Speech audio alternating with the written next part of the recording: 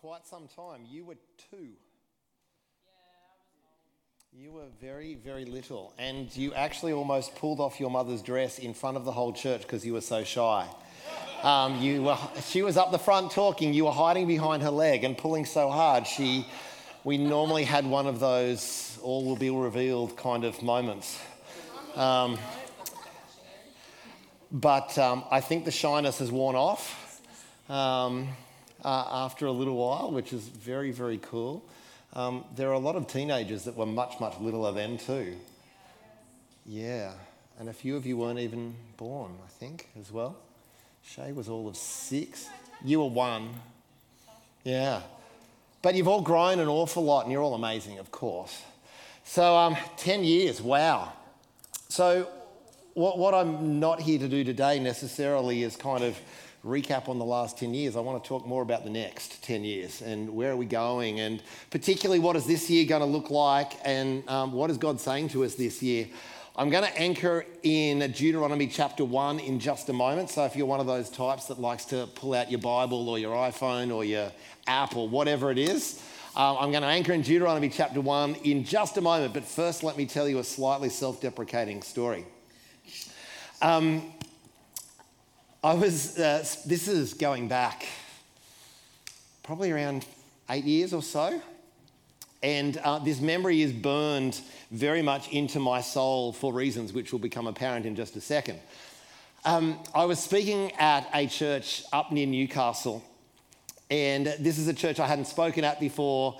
I knew the pastors, but pretty much nobody else knew me. So when you go to a new place, first time, you want to form some kind of connection and rapport so that what you have to say lands on good soil.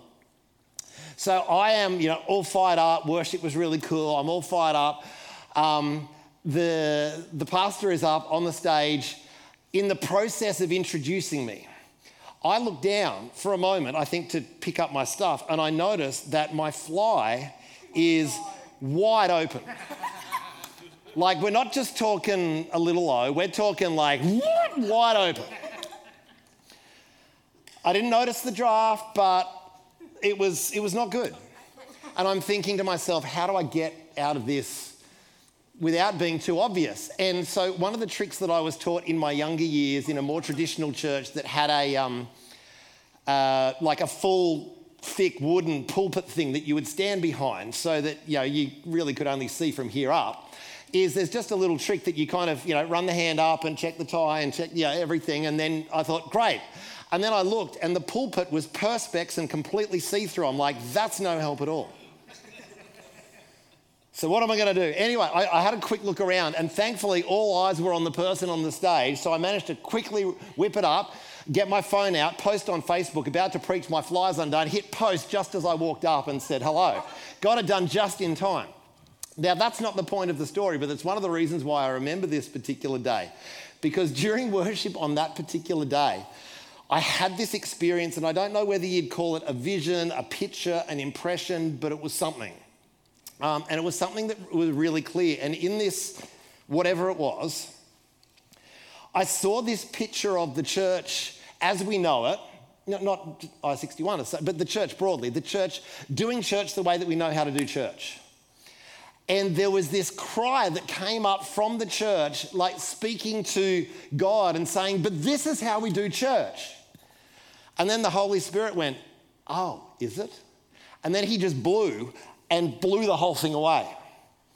And that was the end of the experience. And I'm like, that's interesting. Didn't quite see that one coming.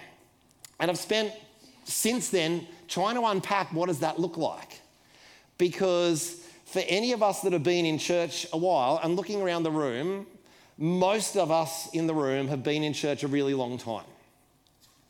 The muscle memory that we have in us of doing church the way we do it is so unbelievably strong. And it's only in almost recent weeks where I've looked back to that picture and that experience that I had with my fly. And my fly was undone at the moment that I had that picture, actually, now that I think of it, because it was during worship. I didn't notice it till later.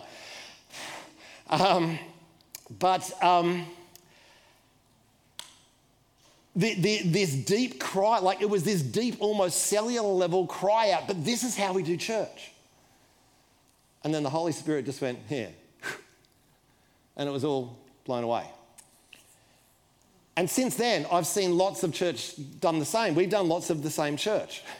But we've been trying to go, God, what are you saying? What is it that you are doing? What is the kind of church that you are building? So I want you to keep that in mind as we look at Deuteronomy chapter 1. So Deuteronomy, so this is toward the very end of Moses' life, and Moses is essentially recounting the history of Israel to the people of God who have crossed over the Jordan. And he's telling the story so that when he dies, which is at the end of this book, when he dies, Israel will know the story. And so here he is recounting the words which God has spoken to him. So Deuteronomy chapter 1, verse 1, it says, these are the words which Moses spoke to all Israel on this side of the Jordan in the wilderness. So just keep it on this side of the Jordan means, so they've come out of Egypt, they've crossed over the Red Sea. Most of us would at least remember that story. With the Egyptian army coming, chasing them down. Look that way, there's a big sea. Look that way, there's a big army. They go, oh dear, we're in deep, deep trouble. God parts the waters, they go through on dry land. And then the Egyptian army tries to come through after them. The waters close on top of them, they all get drowned. And the people of God walk free from 400 years of slavery in Egypt. Pretty big moment. I'm looking forward to seeing the real movie of that in heaven because I reckon that will be quite something. And then, not only have they come out of Egypt, but they've also now crossed the Jordan. So the Jordan, where God parted the waters again, was the beginning of stepping into something. But when Moses is speaking this, actually, let me just keep reading and then you'll see. So on this side of the Jordan means, in other words, we have crossed over the Jordan River. So God's part of the Red Sea, he's part of the Jordan River, here's where they are. In the wilderness, in the plain opposite Suf, between all of that, in that place there where it says, just read that. It is 11 days' journey from Horeb by way of Mount Seir to Kadesh Barnea. So in other words, how long did Israel spend in the desert? Say it loud. 40 years. It took them 40 years to walk 11 days.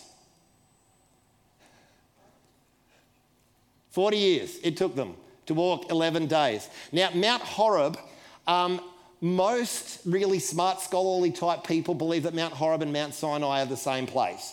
Or at least Mount Horeb is one peak and Mount Sinai is another peak of the same mountain, essentially. So Mount Sinai was the place where God met with Moses, the burning bush, the Ten Commandments, really significant place in Scripture.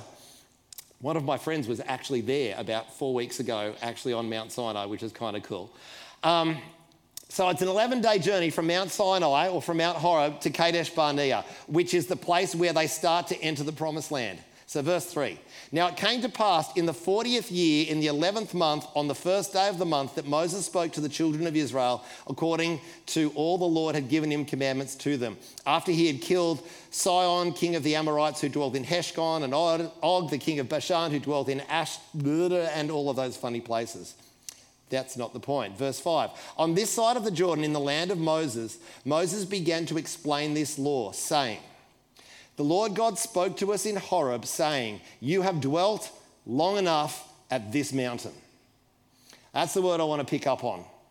You have dwelt long enough at this mountain. Take your journey and go to the mountains of the Amorites, to all the neighbouring places in the plain and in the mountains and in the lowland and in the south on the sea coast, the land of the Canaanites, and to Lebanon as far as the great river, the river Euphrates. See, I have set the land before you. Go in and possess the land which the Lord swore to your forefathers, to Abraham, Isaac, and Jacob, to give them and to their descendants after them. So, here's the story. They were at a place that God brought them to. And God brought them to this place in a pretty darn mighty way. Like two massive waterway partings, all sorts of miracles. God had brought them to this place. And at the time at which he is speaking, the time at which he is speaking of, they'd been there about a year. So they'd been camped at Mount Horeb. So essentially what had happened is they had come out, but they hadn't yet gone in. So they'd come out of Egypt, which is, if you like, so often in the New Testament, a metaphor for getting saved out of the world. Like the Red Sea crossing is the stepping out of the world and being separated from the world. That's essentially the salvation experience. And then the crossing of the Jordan is the beginning to step into inherit all that God has promised. But they come out, but they camped in the place where they came out. They hadn't yet gone in. And God came to them in their nice, comfortable camp where they'd set up. I reckon, we've got a lot of muscle memory. Their muscle memory by now, being there a year, would be pretty, this is just how we do life now. This is our new way. We're not in slavery in Egypt anymore. We've seen God do amazing things. This is our way. This is pretty good. God has brought us here. We're really thankful to God. And then God says, how long are you going to hang around here? What are you doing still here?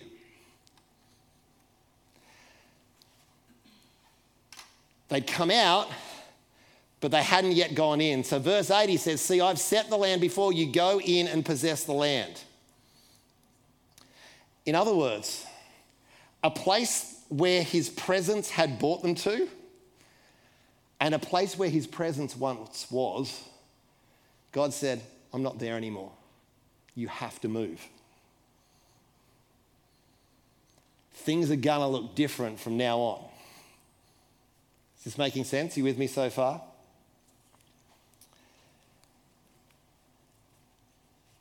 So his glory was no longer on what they were doing and where they were.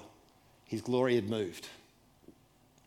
I believe we're in a season where that thing that God spoke to me all those years ago with my fly undone is starting to manifest itself. Where over the last 3 years, God has well and truly blown across the earth and kind of said, all of those wonderful ways that you're used to getting together, yeah, we won't be doing that for a while. Brings a bit of an interruption to the muscle memory. And then as we try to go back to what was, it feels like, I don't know if you're still there, God. What's going on? And we're in this weird transition place where we know God has brought us to where we are, but he's kind of going, yeah, but I'm not there anymore. You got to move. You got to shift.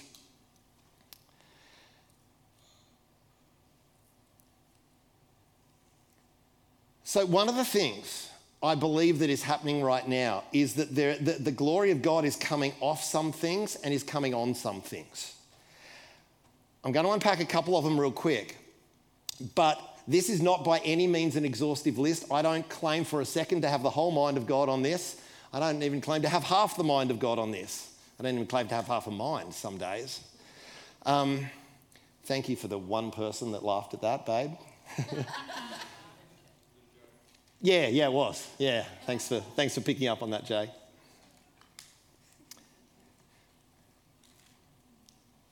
So, I believe we're in a season where God is saying, the way that you have been used to doing stuff, my glory is just not there anymore. And that sounds really exciting in some ways. And then it's like, okay, so what is your glory on? What does that look like? We've done this as long as I've been alive, as long as I might as well have been born in church. I've been going to church since I was this big. And this is kind of what we've done. Sure, our music is louder and we're, a bit more relaxed than in my younger years, but this is essentially what we've done. So, what is the glory coming off? One of the biggest things I believe the glory of God is coming off is consumer church. In fact, the title of this message that I got yesterday was The Death of Consumer Church. What do I mean by consumer church?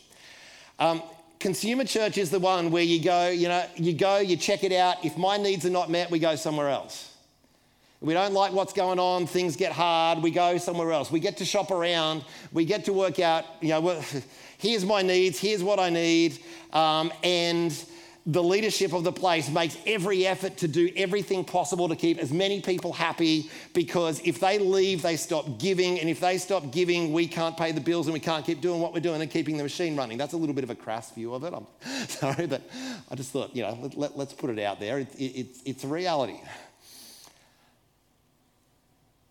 And so leaders spend an inordinate amount of time trying to keep everyone happy, trying to have a program that meets every need. Even if it kills us, we will keep this thing going.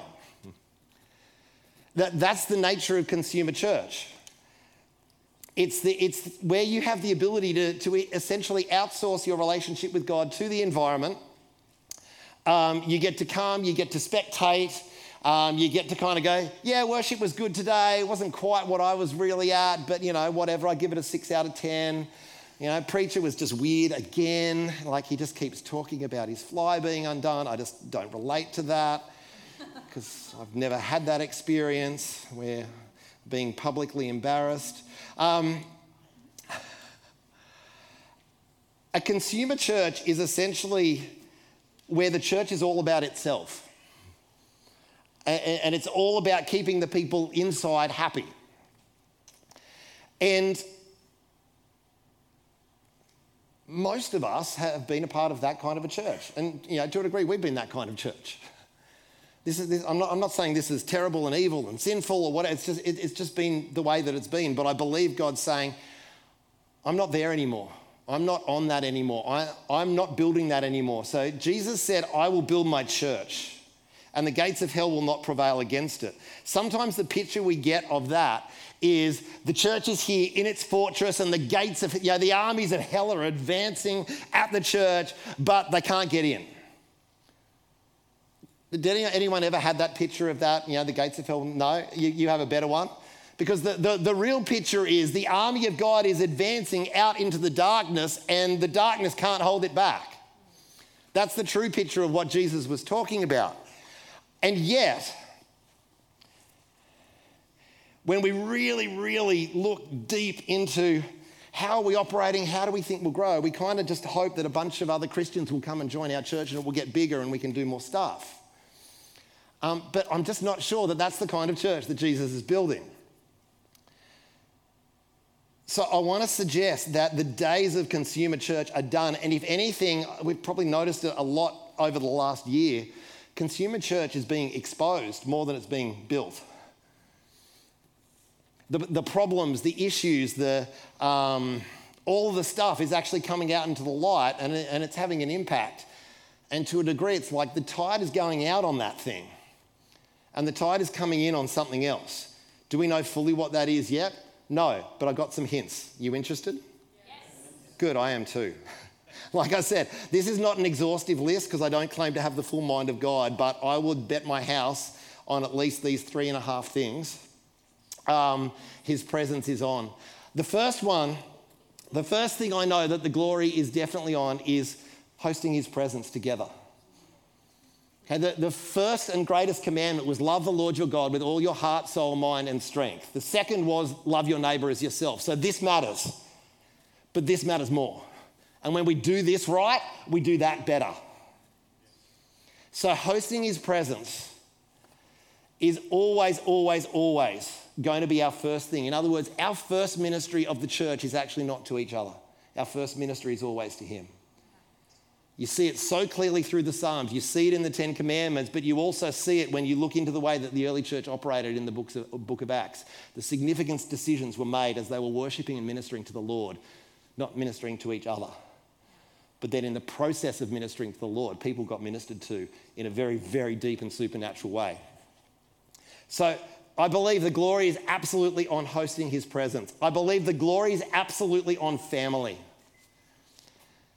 Consumer church has been the corporation. It's been the machine. It's been, the workplace, the employer, the programs, the staff, and it doesn't mean we don't do stuff. It doesn't mean we don't employ people. It doesn't mean that. It just means it's not the main deal.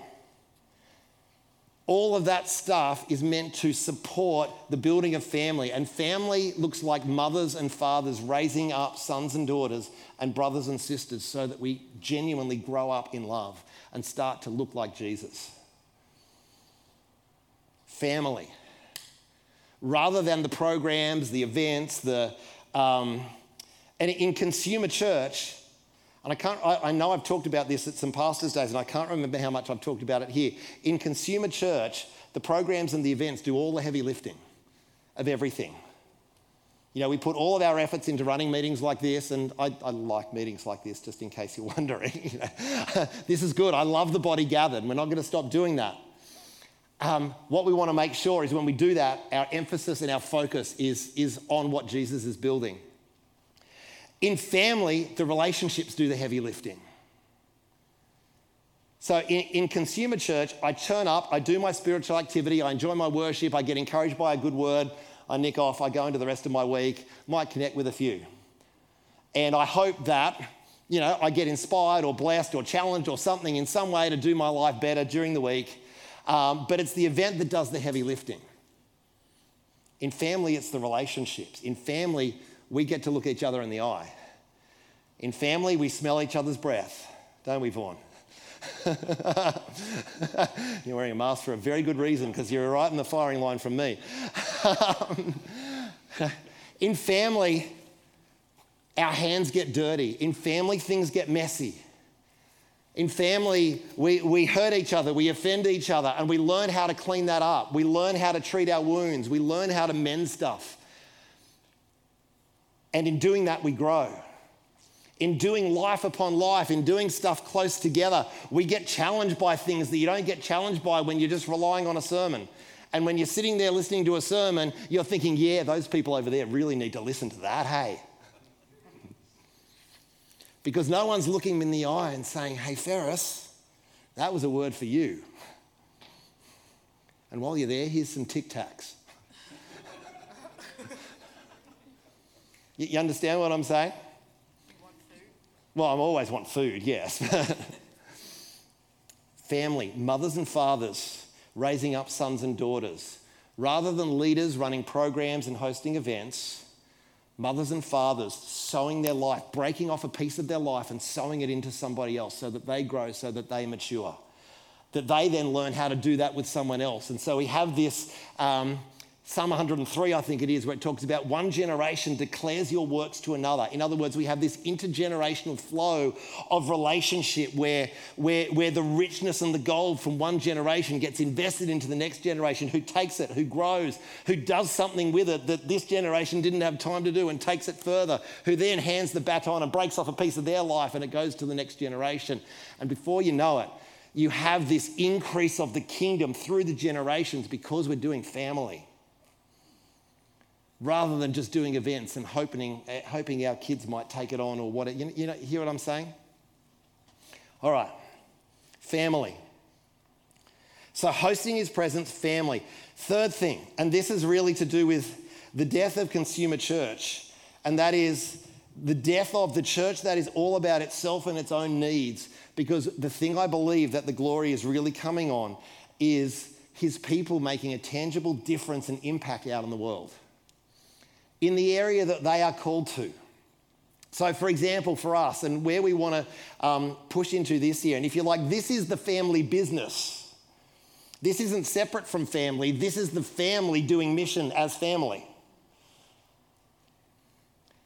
But this is the family going out into the world and saying, there is a problem that we can see out there that we know we have the anointing and the solution to fix that.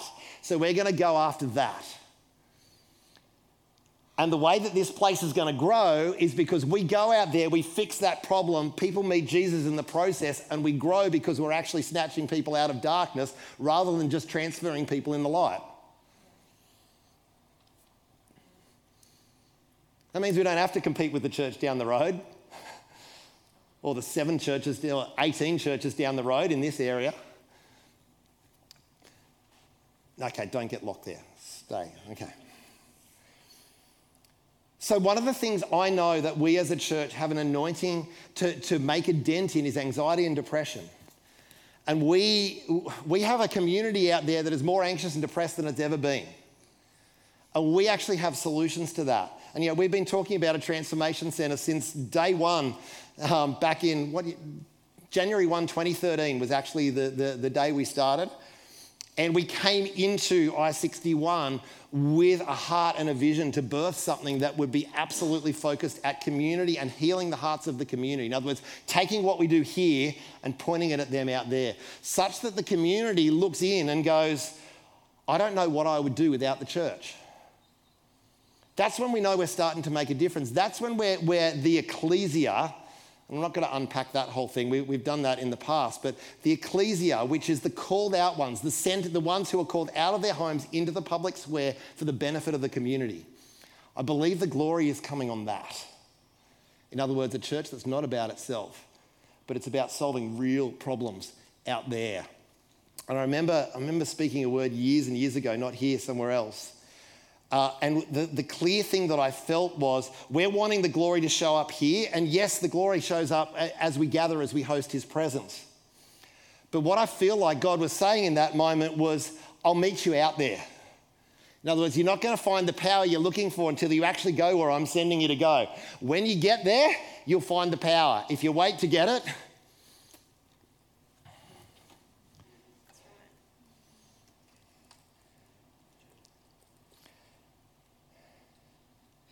but if we're going to heal a community, we need a healing place to bring them to. And this is what Deb was saying earlier in terms of Elijah House stuff, is when you've been broken in a family, you can only be really healed in a family. And so much of the brokenness in the world has happened in families. But it takes a family, a healthy family, to heal a broken family wound. And this is why we are... obsessed is probably, I was about to say too strong a word, probably too weak a word actually, with being a healing community, because the people that we're going to touch as we go out need a place to come where they can fall apart, be loved unconditionally, and help put their life back together again. That's that word about setting the table. Just set the table, create this welcoming family atmosphere, so that they can come in and get their broken lives put back together.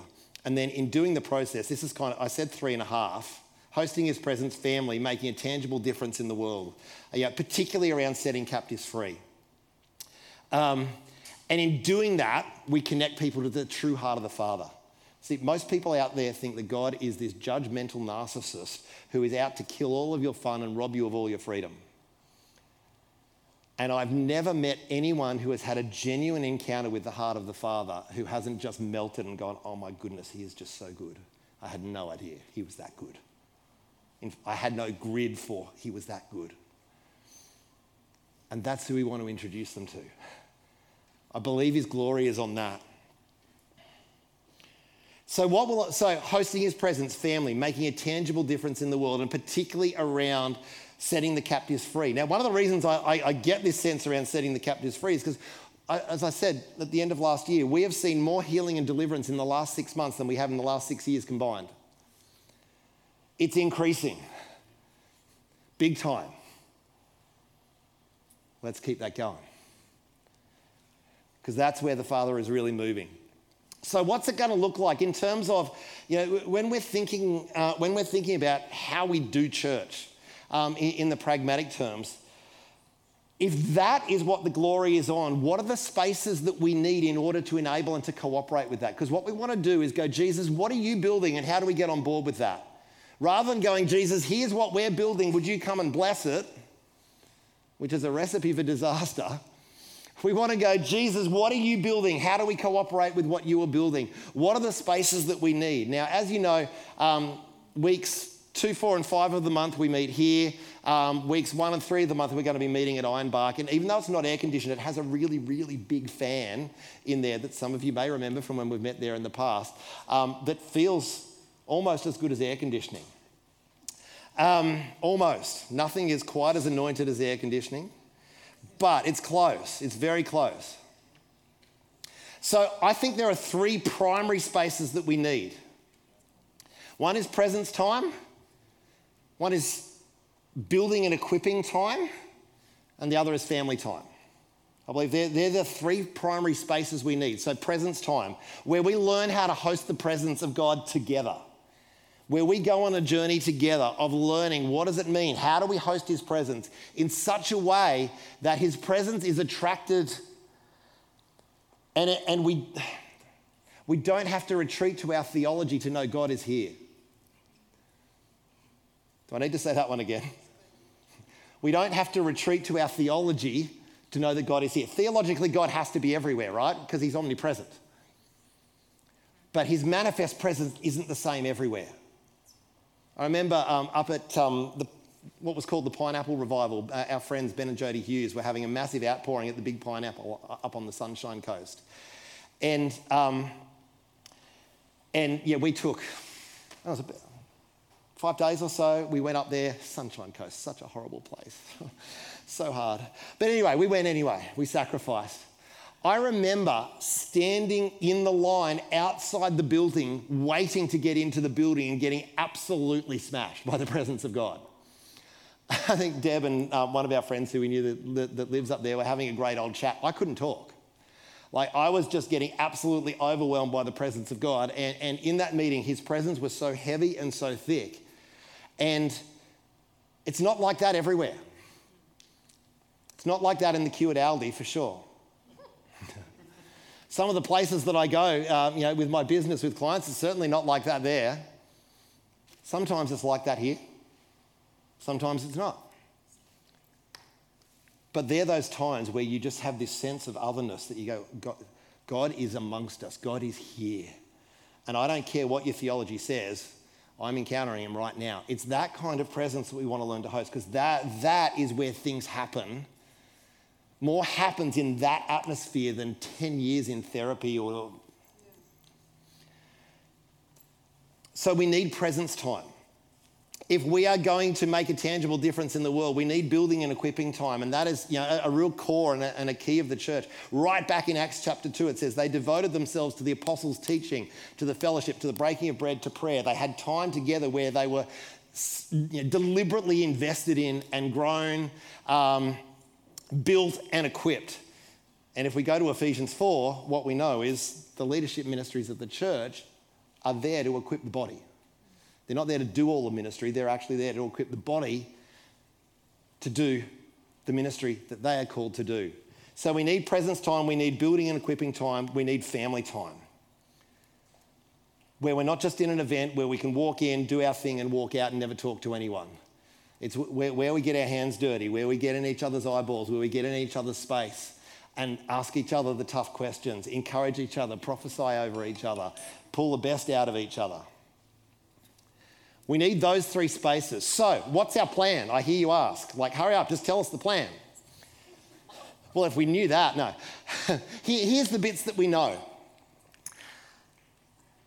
When we meet here at Ironbark, that will be our key building time. And we will always do, the presence thing. We'll always worship together because that is the number one priority. Okay, that will always be the number one priority. It's the kind of place that God spoke to us to build. That will always be the number one priority. But this kind of thing that we're doing right now, we'll do that here. When we go to Ironbark, more than likely we won't be doing this kind of thing. When we're at Ironbark, we're going to mess with your deal a bit. We're going to mess some things around. If I see chairs in rows, I'm going to burn the building down. Just letting you know. I hope they've got good insurance, because some week someone may do it by accident. I always thought, if we get to heaven and we're sitting in rows, I'm out. I don't know where I'm going to go. But I don't yet fully know how to describe what we're going to, what we want to do when we are together at Ironbark. But what I want to say is, when we're in building and equipping time, a lot of the action's up here, and hopefully you're kind of connected to that and involved in that, but that's not what we're going to do out there. The action's going to be here. The action's going to be in our midst. We are going to facilitate experiences where first we minister to him and learn how to do that together. A lot of us have a wonderful, amazing relationship with Jesus on our own. We want to learn that there is a thing that happens corporately when we get together, where more is possible, and we want to learn how to do that well. So we're going to experiment. Some weeks we are going to colossally fail. And after that, we're going to laugh, and we're going to go, we really gave that a good go. Hey, let's do it different next time. But we gave it a go. We're not about getting this perfect. We're on a journey of learning and growing how to do this together. For some of us, it'll be like, I've been waiting for this. And for some of us, it's like, this is my worst fear realized, and there'll be, a whole lot in between. But this is going to look more like we're going to have a couple of people in the middle. It's not going to be polished and perfect. We're all going to gather around and we're going to worship like we're in someone's lounge room. And then we're going to see what God wants to do. And the person who works out what's God doing may just be you. The person who ends up prophesying or praying or saying, I'm really sensing God this, it's probably going to be one of you.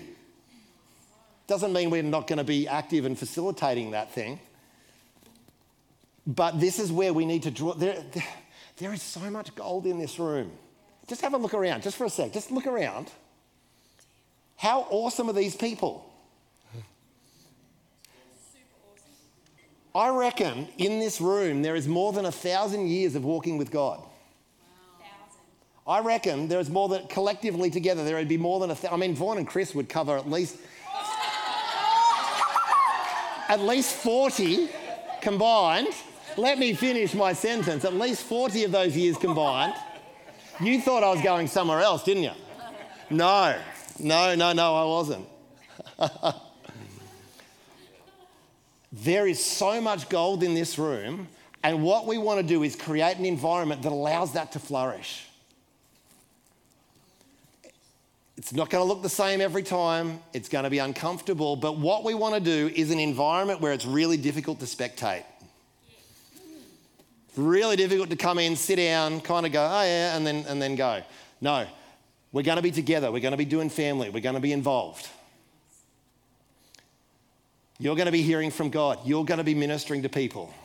You're going to get ministered to in the process. But this is us together, not a small group of people doing the thing out the front while everybody else kind of goes, yeah, and cheers them on. This is all y'all. This is all of us together learning how to do this together. It's going to be seriously fun. Okay? So bring your flares, your seat belts, your helmets, because you're going to need them. Siri didn't quite get it, but she will. You might not be getting it either, but come along and just have the experience and you will see. Siri needs Jesus big time. So, it's easy to kind of think what we're doing here is holding a service. When we get to Ironbark, if we're doing this right, there's no way you're going to thinking we held a service. So think of the upper room. Think of, an intercession or a hub worship thing in someone's lounge room that's just gone off and everybody's engaged and everybody's involved. It's not polished, it's not perfect, but geez, it's awesome and you want to come back and do it again next week. That's what we want to do. And of course, in February and March, we're going to take some actual tangible steps with our Transformation Centre. That anxiety workshop that we've been threatening to run in November, by the end of March, we will have run one of them. Stay tuned for details on that. We've just got to get venue stuff sorted, but we just need to start. Do we have everything we need to do all of that? No, but I don't think we will until we actually start. So we're just going to start. We're just going to do it. We're just going to walk into it and we're going to see what happens when we get there. So, and then in terms of family time, there's lots of other stuff that we want to do around groups. Now that we're not kind of meeting fortnightly in groups has not ceased to become important. It is critically important that we do this life on life thing. And we just want to work out how to do that in Sydney where people's lives are crazy. It may look a lot like, smaller single-sex groups getting together on a regular basis, but we're in the process of working it out. Vaughan is a really critical linchpin in that and is just a genius at that whole thing.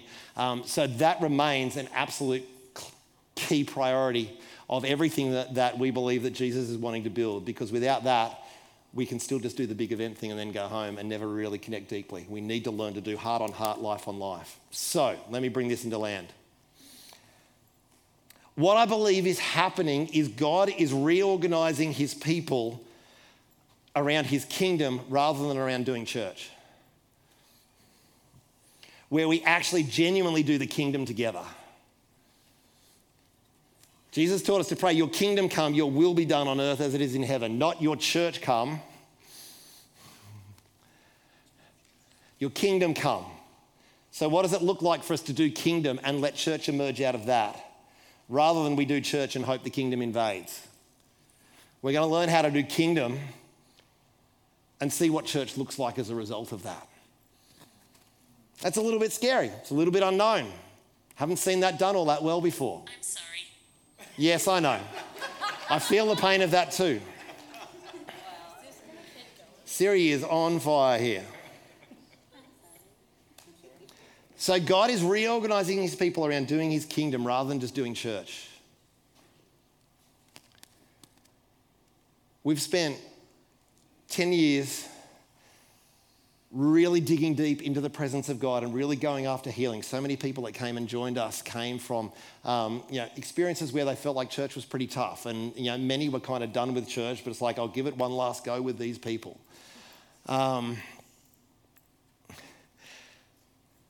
We've spent 10 years, in many ways, being a hospital for the church exiled. Now it's time to be a hospital for those in the world. God is saying to us, how long will you stay here? You've come out, you haven't yet gone in, and there is a land that I've called you and anointed you to possess. You haven't gone in yet. It's time to go in.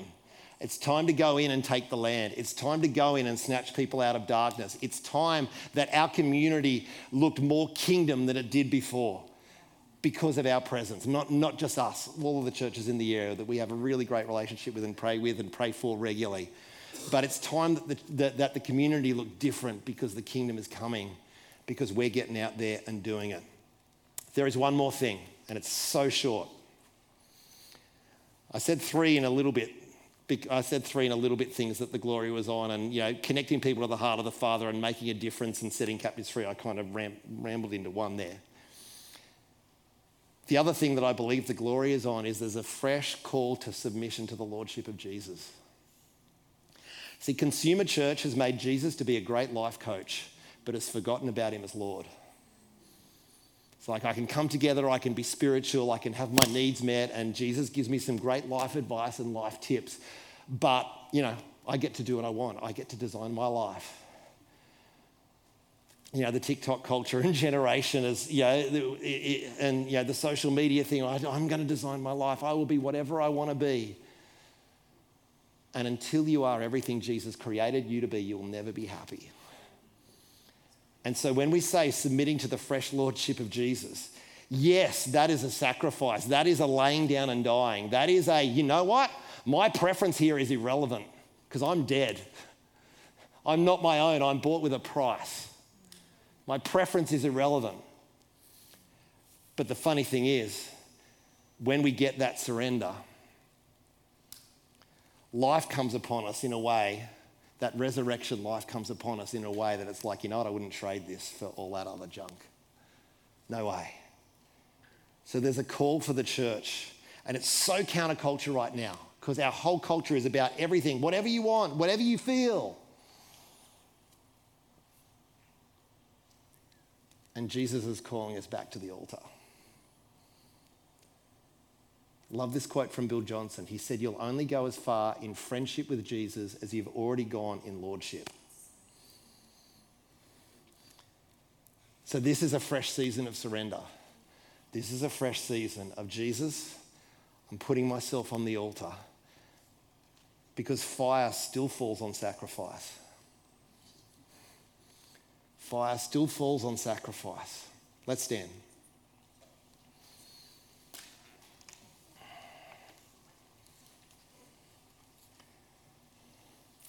We've come out.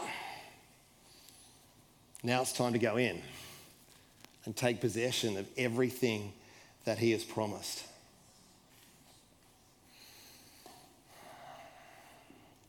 So why don't you pop your hand on your heart right now?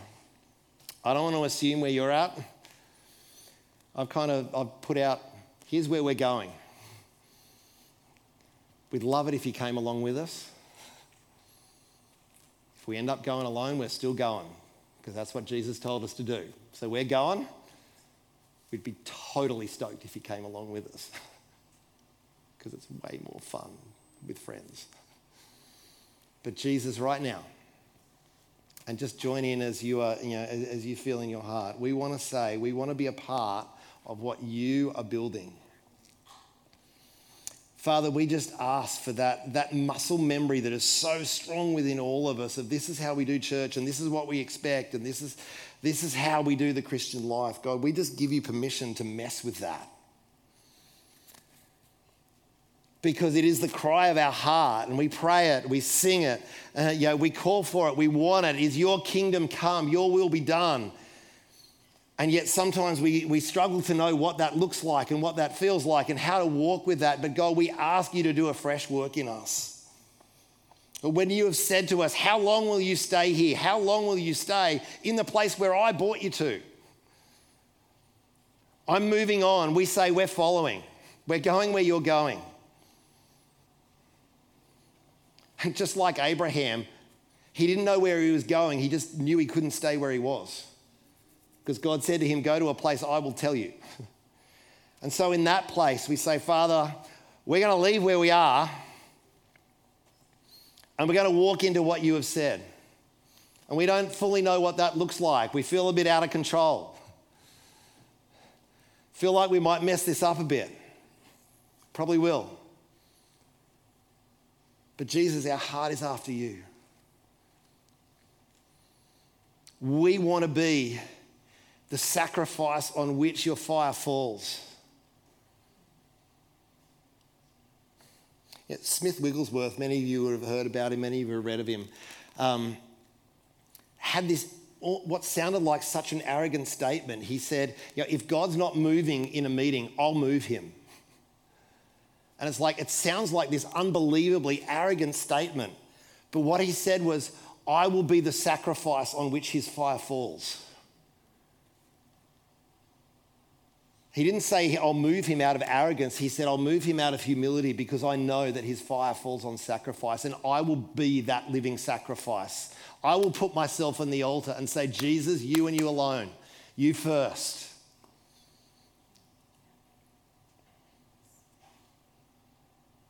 So if that's your heart cry, just in your heart say to him, Jesus, yes, I will be the sacrifice on which your fire falls. I will be the sacrifice on which your fire falls. And Jesus, I will follow you. Wherever your glory is going, that's where I will go. God, we just let go of allegiance to all that we have done in the past, all that we have known in the past. So that we can be a part of building what you are building. So that this community and ultimately this city, we actually called ourselves I-61 Sydney, not I-61 Rouse Hill, because we believe we're meant to impact the entire city, not just this community, but we're going to start here with what's in our hand. But ultimately, Jesus, let Sydney be different because of what you do in us and through us. Let Australia be different because of what you do in us and you do through us. Your kingdom come, your will be done in this place, in us, as it is in heaven. And everybody said, Amen. Let's have a groovy 10 years, hey? Be blessed.